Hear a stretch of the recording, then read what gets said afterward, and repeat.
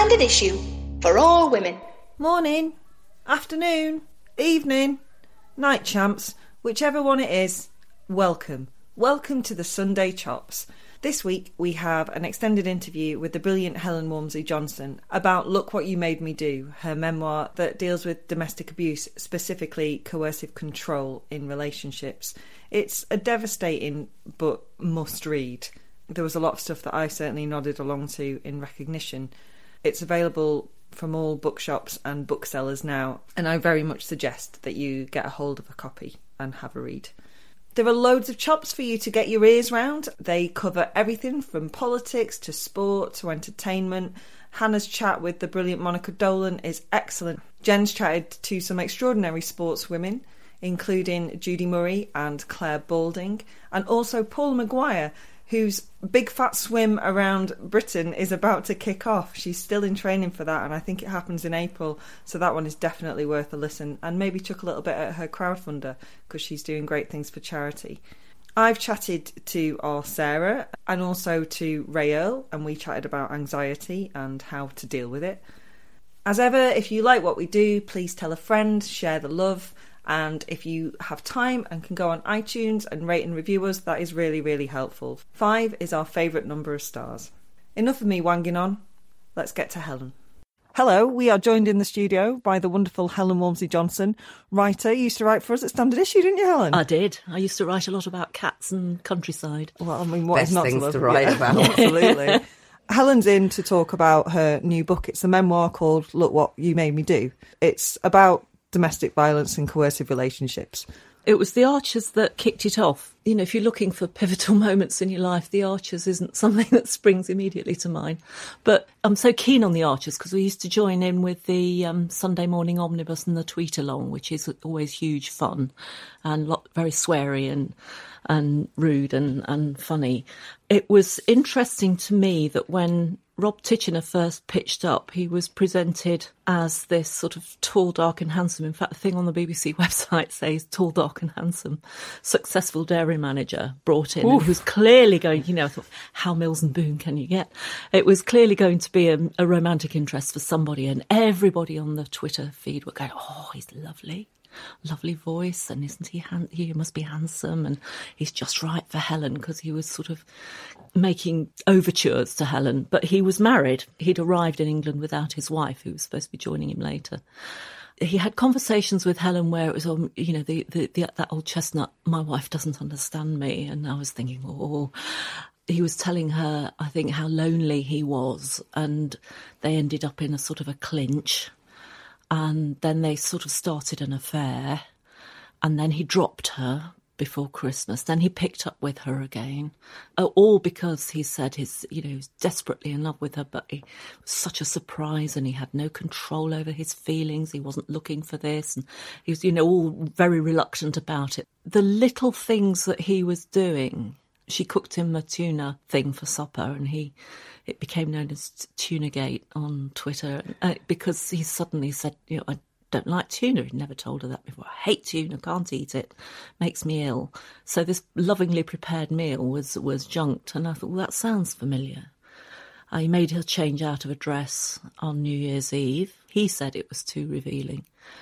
We didn't make her, actually, because that's the thing about coercive control, which is what this kind of domestic violence is that it's fairly low key. So he didn't make her at that point. He suggested to her that it might be too revealing, and he would be much happier if she changed. So she changed. Starting to mess with her mind. You sowed the seeds of doubt. Sowed the seeds of doubt, yes, Mm. because they sort of lead you along the path, but Alarm bells went off a lot quicker for you than the other people on the tweet feed, though, didn't they? Yeah, I sort of had this moment where I think it was at the tuna bake, actually, Tunagate, where I sort of a whole shed load of pennies dropped in my head, and it started me thinking about a relationship that I hadn't talked about in over a decade, because I couldn't bring myself to think about it. But what I did have from that was, and I don't know why, and I say this in the introduction of the book, that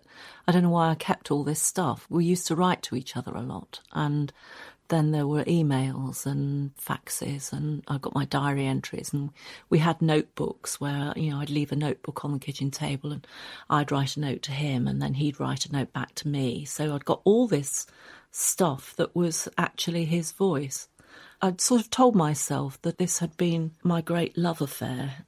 But when I sorted it out into date order, first because it was all sort of jumbled up and stuffed in a bag, and put it in a lever arch file in date order and read it through, and I could see exactly what had happened. And the thing with coercive control is the pattern. The pattern doesn't matter when it happened. If you think of Henry VIII and Catherine Howard, it was the same thing. If you think of Ruth Ellis and David Blakely, it was the same thing. The pattern is exactly the same. The circumstances might be different, but it's this sort of rush you off your feet thing. I've got letters that are so, oh, you're so beautiful, I love you so much, I can't believe, this is really, because Frank, not his real name, was engaged to somebody when we met, and he told me that right at the beginning, so he could say, well, I told you about this, I was honest, It's always a reluctant, I don't want to do this, but so sort of implying that you're so wonderful, so beautiful, so funny and clever that he just can't help himself. He's not in control of himself. Not in control and of whose himself, fault is that? And that's mine, yeah. Or yours. Was he actually engaged to somebody else? Well, I don't know, because when I sort of got to the end of all this, I realised that I actually know very little about him that I could ever say absolutely categorically that is true. It becomes clear in the book that he wants access to absolutely every facet of your life, and not just access, it becomes control, like your bank accounts, everything. Yes. But he gave so little of himself away. Yeah. And that's how he got that control. Yes, that's right. But you see, you wouldn't touch them with a barge pole if they were the way they are in the end, right at the beginning. Mm-hmm. But it starts off, Frank came into my life at a time that was a very difficult time for me. I had friends, I got a social life, I got my children. I was doing well. I wasn't actually looking for a long-term relationship, but I was looking for a diversion. And Frank was the diversion. You tell yourself you're a grown-up. I was in my 40s and I got almost grown-up girls. And you think, well, yeah, it's going to be a bit of fun. I can handle this. But I did look at him the morning after we spent the first night together and had a flash of what you might call intuition and thought to myself, he's going to break your heart. And I thought, I won't let him. But then you get swept along with it because it was what I needed at the time. And it's what I think any woman who falls into this needs at the time, is somebody who will sort of make it all go away. And the kind of man, because we're talking about, but the kind of person who does it is this usually behaviour, men, but usually men. But you do get it the other way as well. I think we probably don't know. I think men find it much harder to admit. Women can't admit that it's happened. It's the shame of it. But I think men probably find it harder because it is so alien to the culture around being a man. So you can't say you've been manipulated and coerced by a woman if you're a man. So I think it's much harder. The person perpetuating this kind of abuse, though, I think absolutely has an eye for the vulnerability in the other person. And they hone in on it. However well you think you've covered it up. Absolutely. There are little things that give you away, I think. I don't know what it was. I mean, he did write to me when we'd been together for over a year, I think. I'd said something to him about that. And he said, you're right to say that the fact that you needed me attracted me even more. He admitted that, but I don't think he saw the significance of that. I don't think he understood that to take somebody, put them so completely under your control is wrong. There were moments of physical violence as well, but you do concentrate on the coercive nature of how he controlled you. But down to, like, he made you lose weight, he made you not hang out with your friends. He'd just turn up outside restaurants and be waiting outside the window, phoning you so you couldn't be phoning me friends. Saying, where are you? And he could see me through the window. I think coercive control, it's not understood terribly well because the way we measure domestic violence still is in injury and bruising and what you can see physically. And coercive control, that isn't the hallmark of it, but it will be used. I think it's inevitable that there will be violence in there because it's part of the pattern. But men like Frank don't need to use violence a lot. They do it just occasionally, just so that you know that they can. And I was listening to an interview on Radio 4 with Louisa Rolfe, I think it was, and she's I think she's a deputy chief constable. She's the lead for policing domestic abuse and the policy in the police force. She hit it on the head. She said, how do you police a look? And you can't. But the look is part of the pattern. If you're out somewhere and you're enjoying yourself a bit too much and you get the look, you immediately know what that means and you stop straight away. And just occasionally, if you transgress, there will be violence. But the violence itself is also diminished, so Frank called it a slap. He said a slap is nothing compared to what you did to me, meaning I'd been horrible to him. But it wasn't a slap, it was a punch in the head. Or he'd grab you by your hair and drag you through the house. He grabbed me by my hair. That happened a lot. I got dragged all over the place by my hair in the flat we shared. But his thing was strangling, and I call it strangling. It's often referred to as choking, and choking sort of diminishes it. Strangling is what it is, and strangling is something that doesn't often leave a mark, and any damage it does is internal to your throat. And there were 2 instances where you write down that you thought, that's it, I'm gone. Yeah, I did. He's going to kill me. Yeah, yes. But at no point, because you were so in that relationship and the control was so complete, you didn't think to go to the police. That didn't cross your mind because you were just trying to fix it. Part of it as well is it's the shame. It's the shame and the guilt. And you think that no one's going to take any notice of you because you've not been bounced around the furniture 3 times a week. Can I ask, when you say the shame, do you mean the shame that you allowed it to happen, or the shame that you're making a fuss about something that other people suffer worse, or no, it's a combination shame, it's personal shame. It's the shame that you allowed it you to allowing happen. it to happen. And it's also that you've been told for weeks on end on a loop that you are worthless, pointless, you can't do things, you can't work, you can't... I didn't breathe properly. I remember sitting on the sofa, you're not breathing properly. Well, I'm breathing. How do you mean? He said, no, you're breathing in and out. You should be breathing up and down. What? I'd explain. I don't understand that. Oh, my feet pointing in, kicking my feet. If my shoulders rounded, which I do a lot, can't help that. Crack you on the back of the shoulders. Yeah, slap me between the shoulders, make me stand up straight. So it's constant, and however. But he's just doing it to make you better. Yes, that's how it's presented. Yes, so we'll make you much better. You'll be improved. So go to the gym and do these. Your diet was all set, and what you were allowed to eat, and how many bench presses or whatever you were doing you had to do. And I could only I tried to put in the whole of that. I think about 3/4 through the book when he was living in France again, and so he was controlling me from another country. But he would come back from time to time to check my progress. There's always this sort of carrot dangle that you're going to be together and, I love you really, that.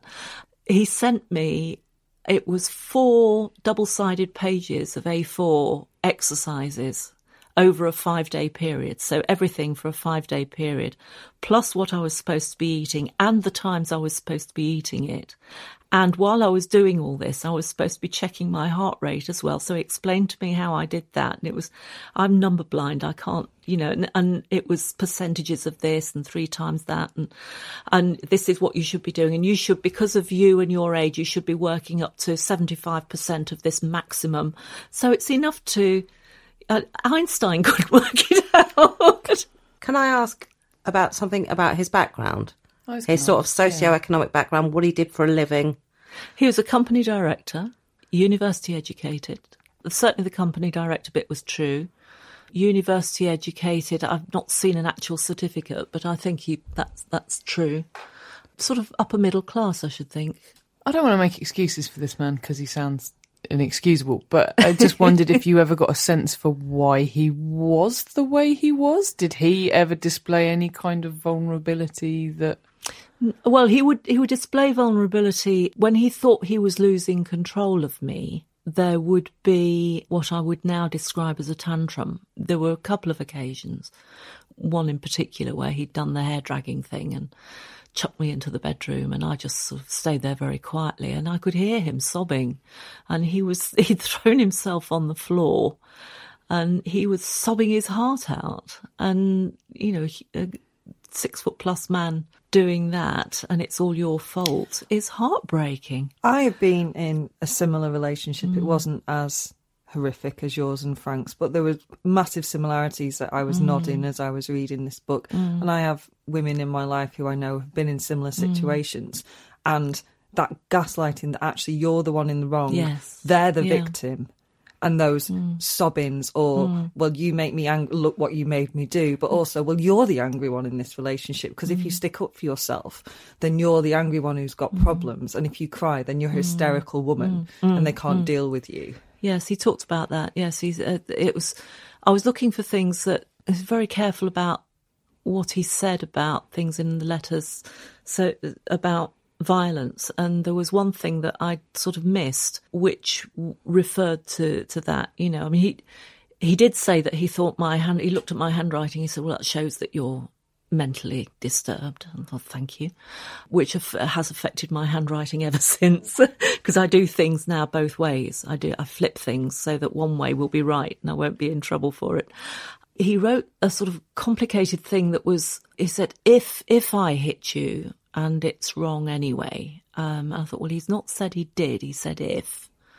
And then he said, and when I do it, it is to calm your crises. Don't forget his not English, his English is his second language. So to calm me down, I'm a hysterical woman, so I need a slap to calm me down and stop me hurting myself. You know, it's for protection, really. I'm doing this for your own good.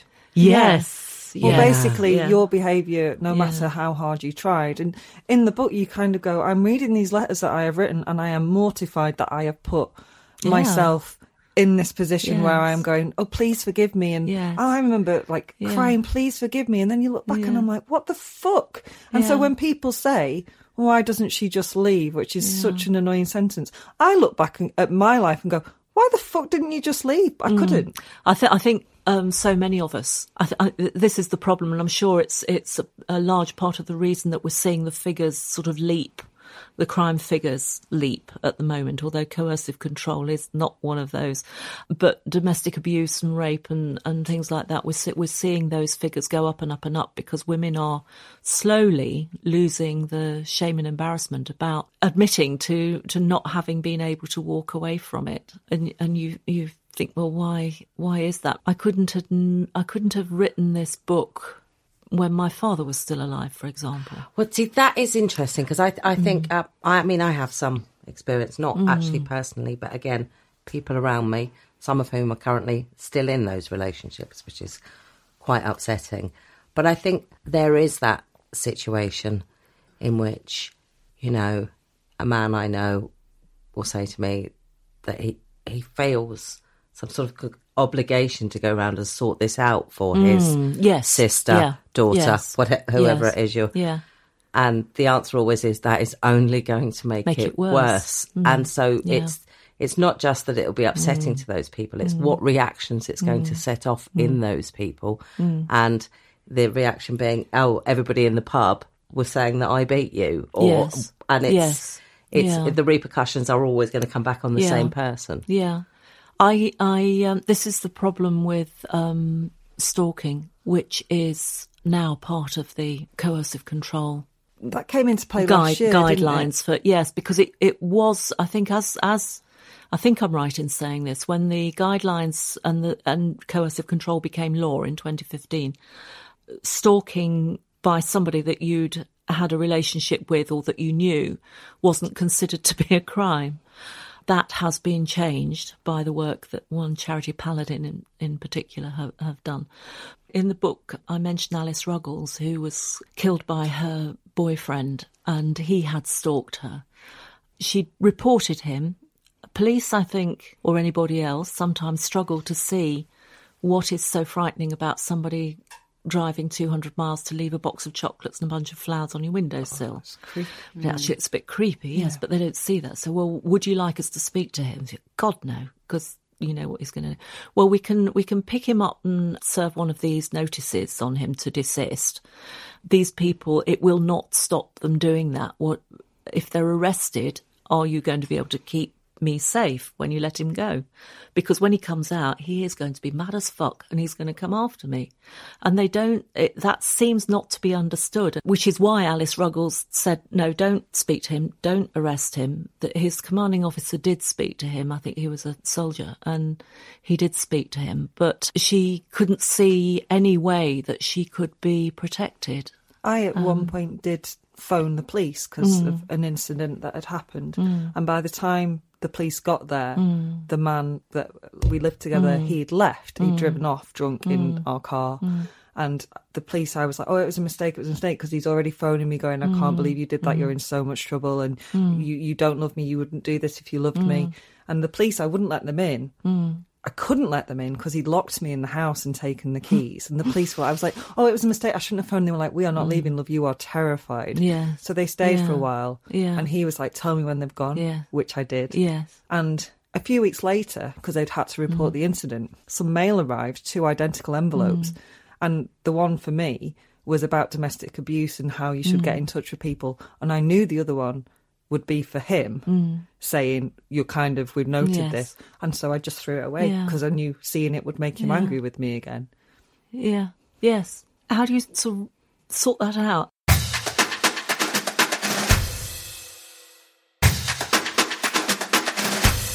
There's a shocking conversation it shocked me anyway, that my dad was a policeman and I spoke to a senior policeman while I was researching the book, and I mentioned some figures that I'd seen that were shocking, which was about a woman suffering, I think, 35 incidents of violence before she goes to the police. And, that's the general statistic? Yes, yeah. And stalking's worse. It's 100 incidences of stalking before a woman will go to the police, or the victim will go to the police. 100 incidents. We have an amazingly high tolerance for sort of mad behaviour.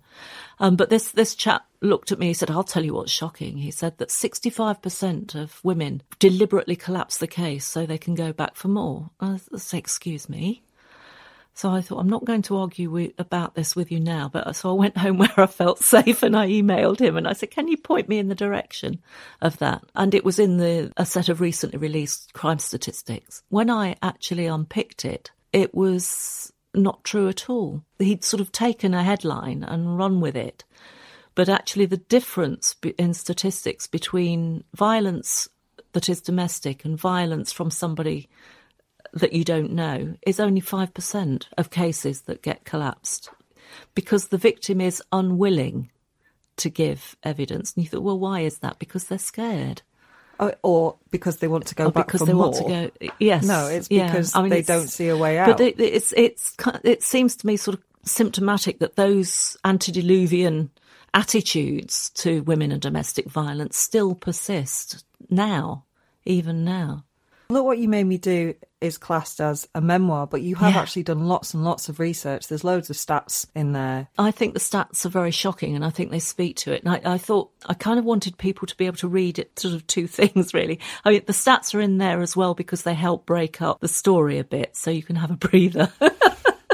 Because when I started writing it, I thought, oh, this is going to be such... I tried to get some jokes in. I think I got some. Well, your writing is warm and wonderful and funny. And not be too heavy-handed about it. You know, I wanted it to feel as though I was having a conversation with somebody. I wanted them to, understand. I think that works, definitely. Yeah, thank you. I wanted...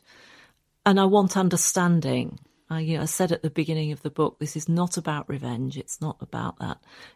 Which is why everybody's been changed and anonymised and it's been legaled up to the gunnels.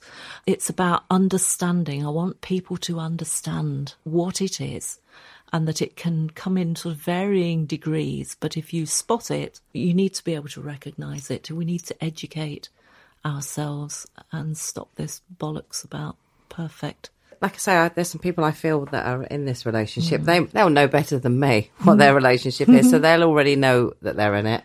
But how do I help them to escape it? There's a line in Big Little Lies, Leanne Moriarty's Celeste, who is absolutely not who you would think of as being a victim of domestic violence, being sort of very wealthy and extremely handsome husband. But she says, I was always waiting for someone to ask the right question, and they never did.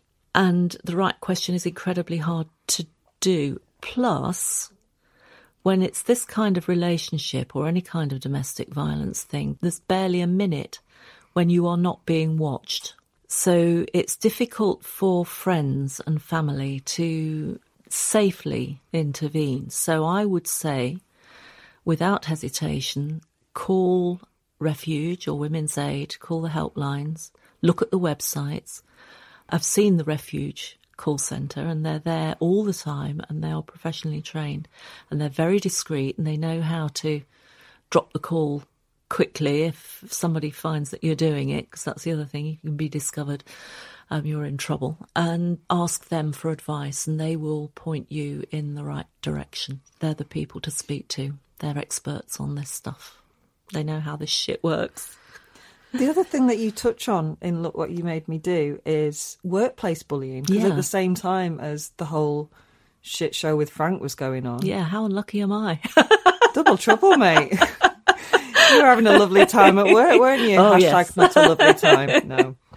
But is that because of the vulnerability in, because, you know, if you're talking about bullying or whatever, like, is that because they could see your vulnerability? Do you think that you become more susceptible? Yeah, to it? more susceptible. They can because smell they blood. Can sniff it out. I think there is an element of that. I think there is an element of being like sharks. You can smell blood at 3 miles away. But also, I think she just sounds like a prick, to be honest. I'd been working for that hospital for 8 years. So it wasn't as though she was somebody that I didn't know. But I think what happened, it was a combination of things there, if I'm going to play an amateur psychologist. I think she felt I needed taking down a peg because I'd got this sort of younger, good-looking French boyfriend who had taken me in hand and was making me look unlike anything I'd looked. You know, my nose piercing had gone, my curly hair had gone. So I looked completely different from when she'd first known me. But then there's also, I mean, I can't really use the word blameless, but I did make mistakes. I was doing things wrong. When I've got all the documentation from that as well. And I was shocked to see in there that I had been recorded as being late 66 times. When I looked into a piece of research done into bullying in the NHS, that is the biggest red flag for domestic abuse that there is. Because the abuser will take your keys, he won't look after the children, he won't let you out of the house. In my case, I mean, Frank didn't want me to go to work, that's true. So he'd try and keep me at home, but I would have to, I knew I had, I felt responsible. I got patients and things to deal with and sort out. And I didn't want to lose my job. But he would keep me up half the night. Arguing. So I'd be absolutely knackered in the morning. And that would make me late for work. I mean, I do think that she exaggerated a little on some things, but I wouldn't be surprised if that was true. But given that I'd worked for 8 years for them very well and with motivation and good organisation and freelance, so you've got nobody standing over you, you've got to be motivated to work well in those circumstances without any problems at all. You have to wonder why it didn't cross their mind that there might have been something not right somewhere. You do actually say as well that most of the women, when they end up talking about what's happened, believe they've told people, believe there's been enough signals. Well, you sort of hemorrhage clues. Yeah. You hemorrhage clues. I used to make jokes about Frank, I'd say, oh, he did this, isn't it funny? Isn't that appalling? And laugh about it. Yeah, you do. There are so many giveaways. Is that because you just so desperately want someone to... You want someone to take the decision out of your hands, I think. You want someone to say, look, I realise or I think something's not right and I'm here if you want to talk about it. Yeah, even if you're not going to leave, just having that sort of Yes, just knowing there's somebody else did there. Did anyone do it? Did anyone... I had a doctor say to me once after a strangling... After a mild strangling, I'd gone to work. It was after the restaurant thing, actually. I'd gone to work with a scarf around my neck because I did have fingerprints on my throat. And the scarf slipped while I was talking to her and she spotted the uppermost bruises. And she was a doctor and she said, look, you don't have to put up with that. And I sort of tucked the scarf back up again. So, yeah, yeah, fine, sort of fobbed her off.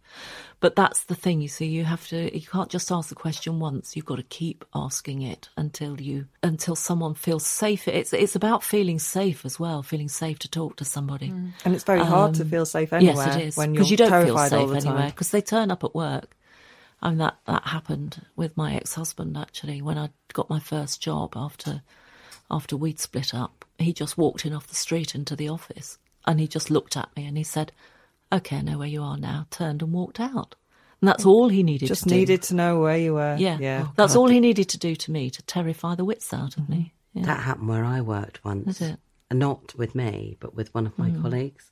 Her husband turned up at work and came into the office and caused the most enormous scene. And it was absolutely mortifying for you on her behalf. Just, what is this? And nobody did anything for ages because just kept thinking, this can't possibly be happening. How is this happening? Why isn't somebody else stopping this? Yeah. You just want it to stop and go away. Yeah. You want it to stop. Yeah. But you don't know how to stop it. I guess what we can do to help is just maybe listen a bit harder and know the signs to look out for. So if friends do start showing them, spot them, and also don't expect that one conversation is going to mean that they're going to leave, because it isn't. No, it easy isn't. to get out. You've got to. And that's fear. That's because you're frightened that he will find out, and it's the reason that I wasn't able to leave my ex-husband for a long time was not knowing how I could take the children with me, where I could go, what I could do. That turned into an unholy mess. But with Frank, he just seemed to be able to find me wherever I was. And when he would send a message, I used to have a real fight with myself not to reply. And it's actually very common for the abuse to carry on at work, that they will, work resources will be used to perpetuate. He used to fax you at He work. used to fax me at work, in the days of the fax. 3 or 4 times a day. But other people were getting faxes at work, personal faxes at work, so I didn't question it. And they were such lovely faxes that you... Well, they started off. Well, they started off that you sort of think, oh, this is actually quite nice, because everyone else can see that you're wanted. But it's not really... There's a fine line from, I'm always thinking about you, you're always on my mind, to you are always on my mind. And also it's performative, isn't it? That's so that other people can... It's not just that other people can see that you have a partner, but you, it's so that it's almost pissing on his property, isn't it? It's a message to everyone. Yeah. Well, this is my partner. I send her 5 faxes a day. Yeah. Stay clear. Well, this is the thing with gift giving, isn't it? And how many films do you see where somebody who's in love, makes the inverted commas sign, fills somebody's flat with flowers? Yeah. I can't look at that the same way now. It's not. Someone was telling me that it's like that it's guy who marking you. turned up with the piano. a piano outside that. Yes, and that was and interesting. For the first wasn't couple it? of days, the media just all reported it as if it was really sweet. Yes. Oh, look, Love Actually is real. He turned up outside his girlfriend's flat, his ex-girlfriend's, Halls of with Halls of Residence, and said he was going to piano. play her favourite song until she took him back. Yeah. That's not romantic. That's no. What's that if it's not coercive control? It's shaming you into. Yeah, it's quite embarrassing, isn't it? I feel the same way about public proposals. I would say no out of principle. Me too. Yeah. Me too. Yeah, absolutely. Because it's a way of It's a way of making you do it. You don't want to embarrass if you don't anyone. want to do it. Yeah. Helen, thank you so much for talking to us. And thank you so much for writing Look What You Made Me Do. I mean, I certainly recognise lots of stuff, and I think it's a really important and brave read, and that isn't meant to be patronising, but having been so frightened to actually put it down on paper. Thank you so much. Thank you for reading it and for having me here. And it's actually, ultimately, it's a positive story because I'm here. And the brilliant thing is that in writing it, although I feel... I'd be lying if I said I wasn't absolutely terrified about people knowing far more about me than they perhaps would wish to. But it's got rid of the shame. I don't have the shame because it's there now and everybody knows about it. So the hold over me has gone.